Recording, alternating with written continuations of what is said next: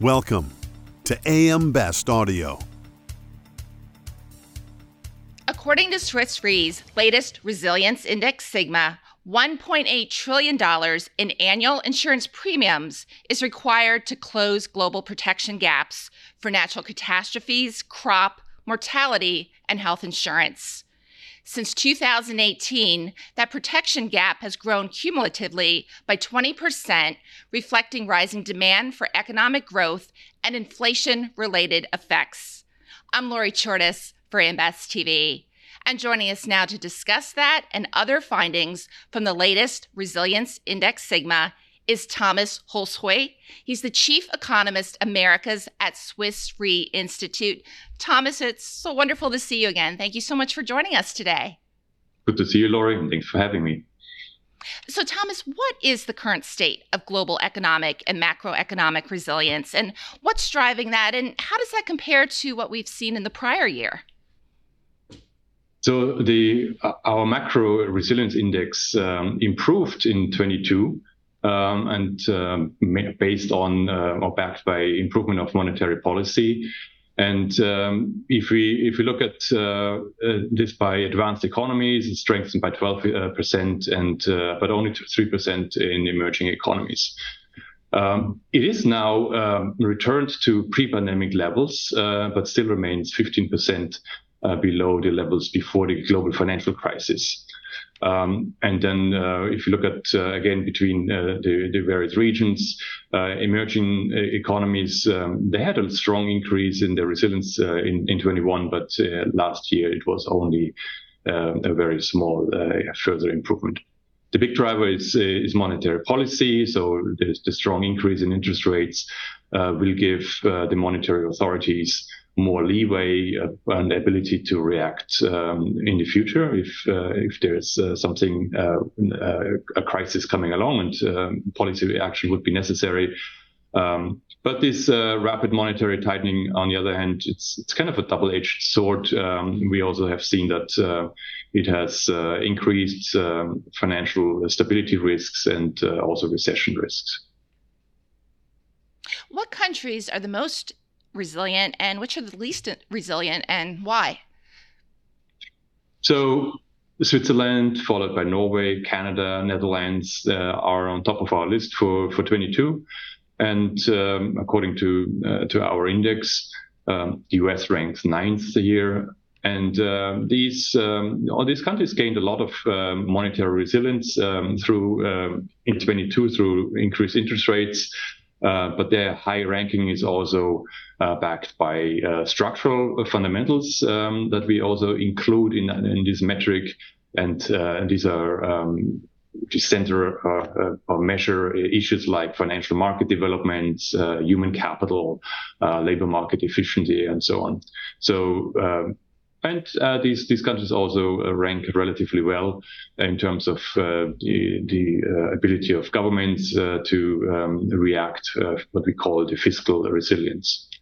And then on the other end of the spectrum, countries with the ranked lowest are emerging economies such as Turkey, South Africa, and Brazil. They have depleted ability to react with fiscal policy. And also their structural fundamentals are weaker. Greece also ranks low on this scale. Can you tell us more about insurance resilience against major risks, such as mortality, health spending, and natural catastrophes, and why record high annual insurance premiums are needed to close global protection gaps for those perils, and what's driven the cumulative rise over the past 5 years? Mm-hmm. So with the insurance resilience, we look at we measure how well households can withstand external shocks. Yeah, and so these are financial shocks, and this can be a natural catastrophe. It can be the death of a breadwinner. It can be a catastrophic health expenditure from a big illness or disease, and then we also look at crop. We combine this, we look at what protection is needed, what is available, and we then play these against each other. And the index shows the relative ability to withstand. And across these four perils, we see that about 43% of the protection needed is still unprotected by insurance and other resources. And so the gap between this, what's needed and what's available, this is what we call the protection gap. And as I mentioned, it's increased up to 1.8 trillion in 22. And this has been a steady increase, an increase of 20% over the last 5 years. A lot of this is driven by economic development. Also recently, the inflation surge was a big driver, for example, around property risks. Otherwise, if we look at these individual segments, areas, the findings signal a need for more resilience or more cover in certain areas. Crop, which is a new index, we looked at this for the first time this year, shows that actually 60% of agro risks, crop risks remain unprotected. The perils, they are mostly natural disasters or diseases. And this has been something, it has improved strongly over the last years, but still a large gap remains. Not dissimilar if you look at the large nat cat perils from large disasters. 75% of that risk remains unprotected in 2022. And while there were improvements in mature economies. For the emerging economies, a large part of the risk, still the largest majority of risks, remain uninsured, and in some countries actually this share even has gone down. Health has been an area of strong improvement. Living standards, growth of the healthcare systems, and we saw a lot of improvements there in emerging Asia. But then also across some of the mature economies. And overall, we have here the highest level of our index, and 78% of those risks we consider covered. And then finally, the other big area of risk, death of a breadwinner, and sustaining then the financial independence of a household. There we have a level of index level of around 43%. That means 57% of that risk remains unprotected, and this mortality protection gap has widened to over 400 billion last year. A lot of that was driven by wage increases that drive up the need for income replacement, and at the same time weakness of financial markets that decreased the financial assets. And also social security systems have not grown very strongly since the financial crisis. So what opportunities does the widening global protection gap create for insurers to fulfill their mandate as risk absorbers and also to improve their societal resilience? Well, this 1.8 trillion protection gap we measure in terms of they are translated in terms of premium equivalent. So that if closing this gap for the benefit of the households would translate in an equivalent business opportunity. And just for comparison, this compares to a global overall insurance market of 6.8 trillion. So it's roughly a quarter of the existing market that this additional closing the gap would translate to. Emerging economies are the ones that are least resilient, and they would benefit the most from policies that strengthen overall also government programs, but then also from welfare programs, public health, but then also strengthening insurance markets, where then the private take-up and the private insurance would provide more protection against those perils. Despite record high premiums needed to close global protection gaps, has society's ability to absorb unexpected financial shocks improved, and why? Yeah, so if we look at the resilience index, which is a relative measure, we see that it's actually improved. So protection need, protection available, these are economic variables that typically increase along with economic development, and but at different speeds, right? So protection gaps, they are growing in dollar terms year by year, and 4% from 21 to 22. But actually have been growing at a lower pace than available protection, and insurance part of that. And insofar, we have seen that the resilience index is improving, and that actually available protection has outpaced the protection need and these protection gaps. So, Thomas, what are you now seeing around natural catastrophe resilience? And do most global exposures remain unprotected? Yes, so it's only 1/4 of global nat cat exposures that are protected by through insurance. So even though the index improved slightly, so the resilience marginally went up, and this indicates strong growth in insurance coverage, long term and also short term, but primarily in advanced markets. In emerging economies, we saw an improvement in emerging Asia, especially China, but the resilience was actually declining in emerging Europe and Latin America. And overall, it's in emerging economies, it's 95% of the risk that remains uninsured. So we see a huge gap and a huge potential for insurance to catch up and protect these perils here. So particularly, so we see that particularly in these markets, often rapid economic development drives up exposures. A lot of this happens in exposed coastal regions or on earthquake exposed areas. And a lot of the economic development is basically outpacing the development of insurance markets, institutions, and demand.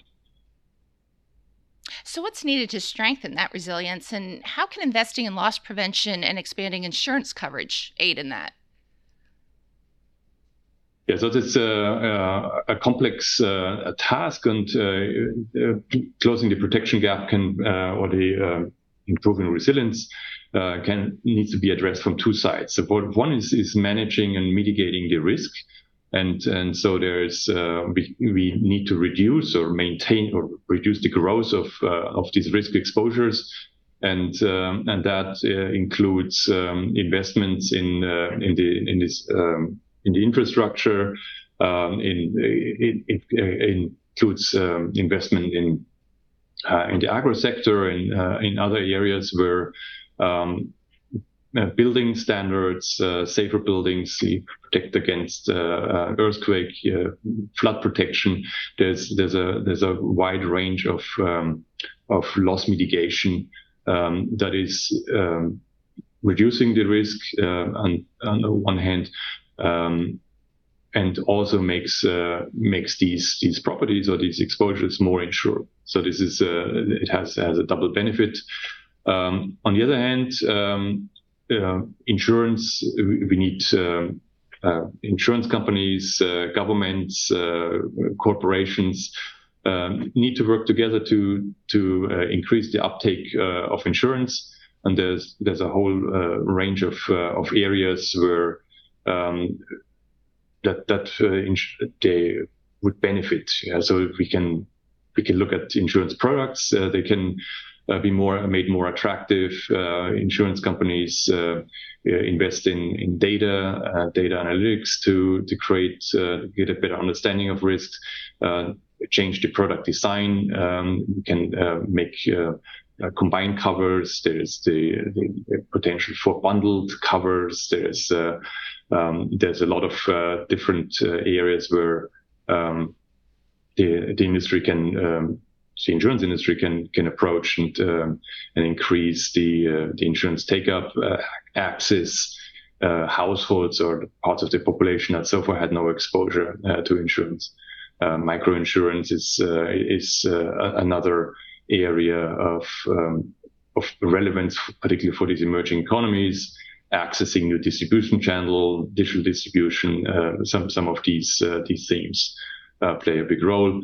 And then government plays a role through regulation, facilitating the development of insurance, the industry, or also facilitating the development of new product designs that may not fit, or new distribution channels that may not fit in a traditional setting. And so it's a collaboration between industry and government.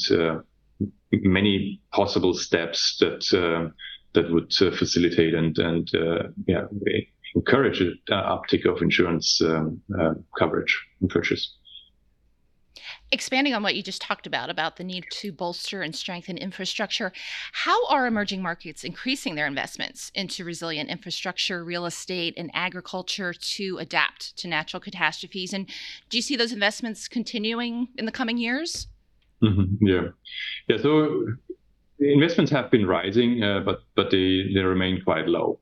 So the Climate Policy Initiative estimates that global adaptation spending in emerging economies has increased by some 30% in recent years, but that's still only 1/7 of what they estimate that it's needed, and only 10% of these funds go into the agriculture and infrastructure area. So a lot of underfunding in these areas.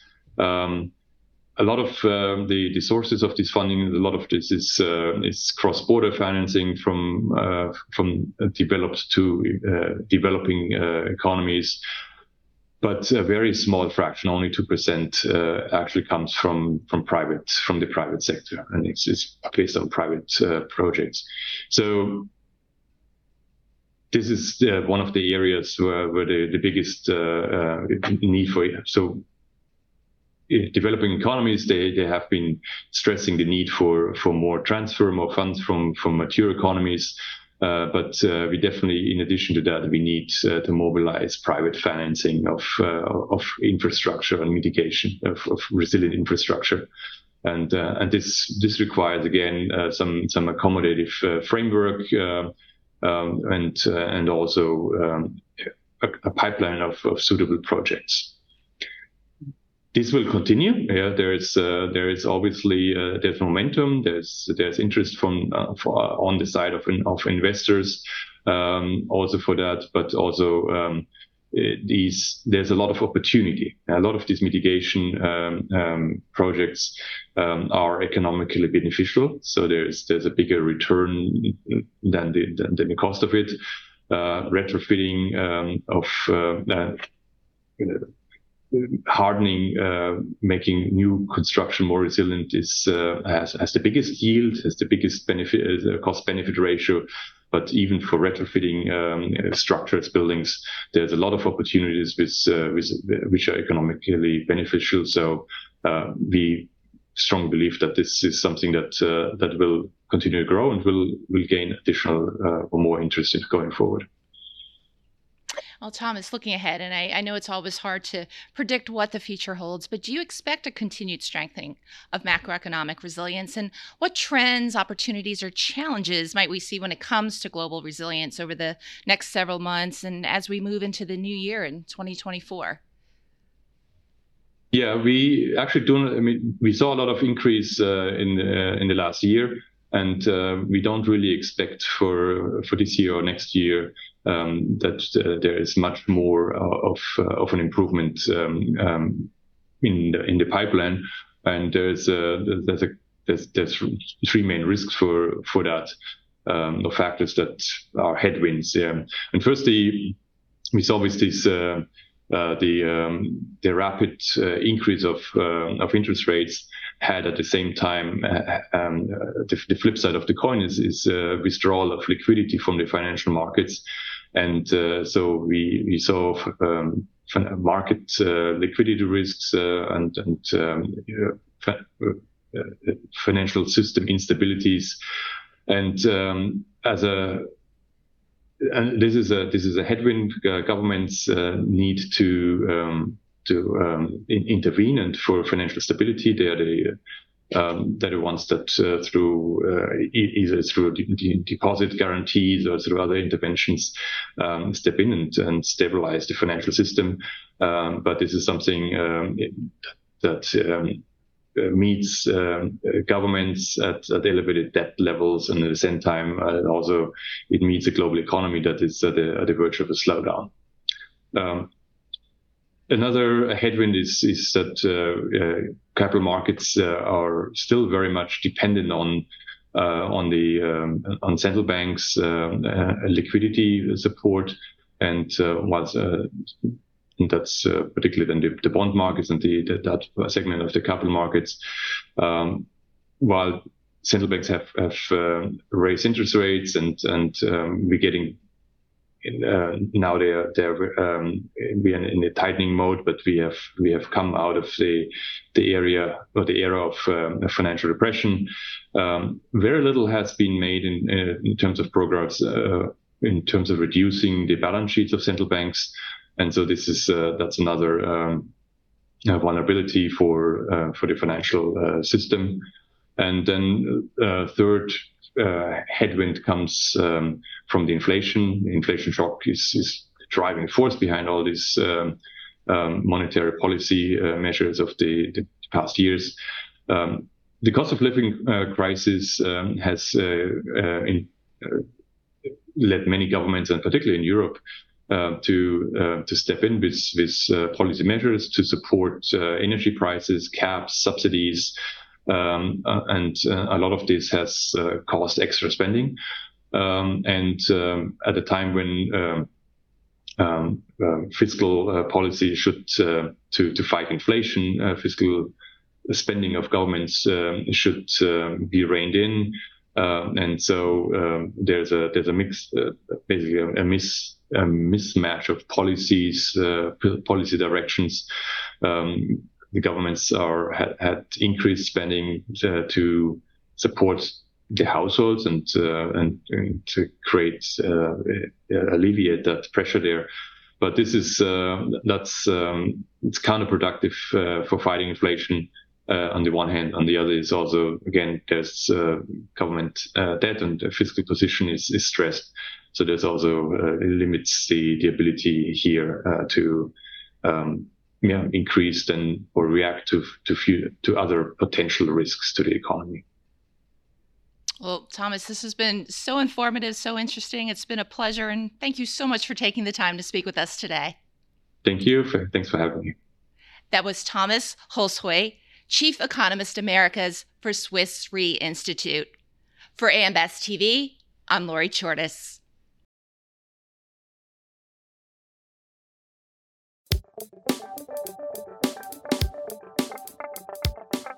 Looking to get the full attention of the insurance industry? We have the platforms that will do just that. Whether it be AM Best TV, AM Best Audio, Best Review Magazine, or Best Day. Find out more by calling AM Best Advertising Sales at 908-439-2200, extension 5399, and have a great day.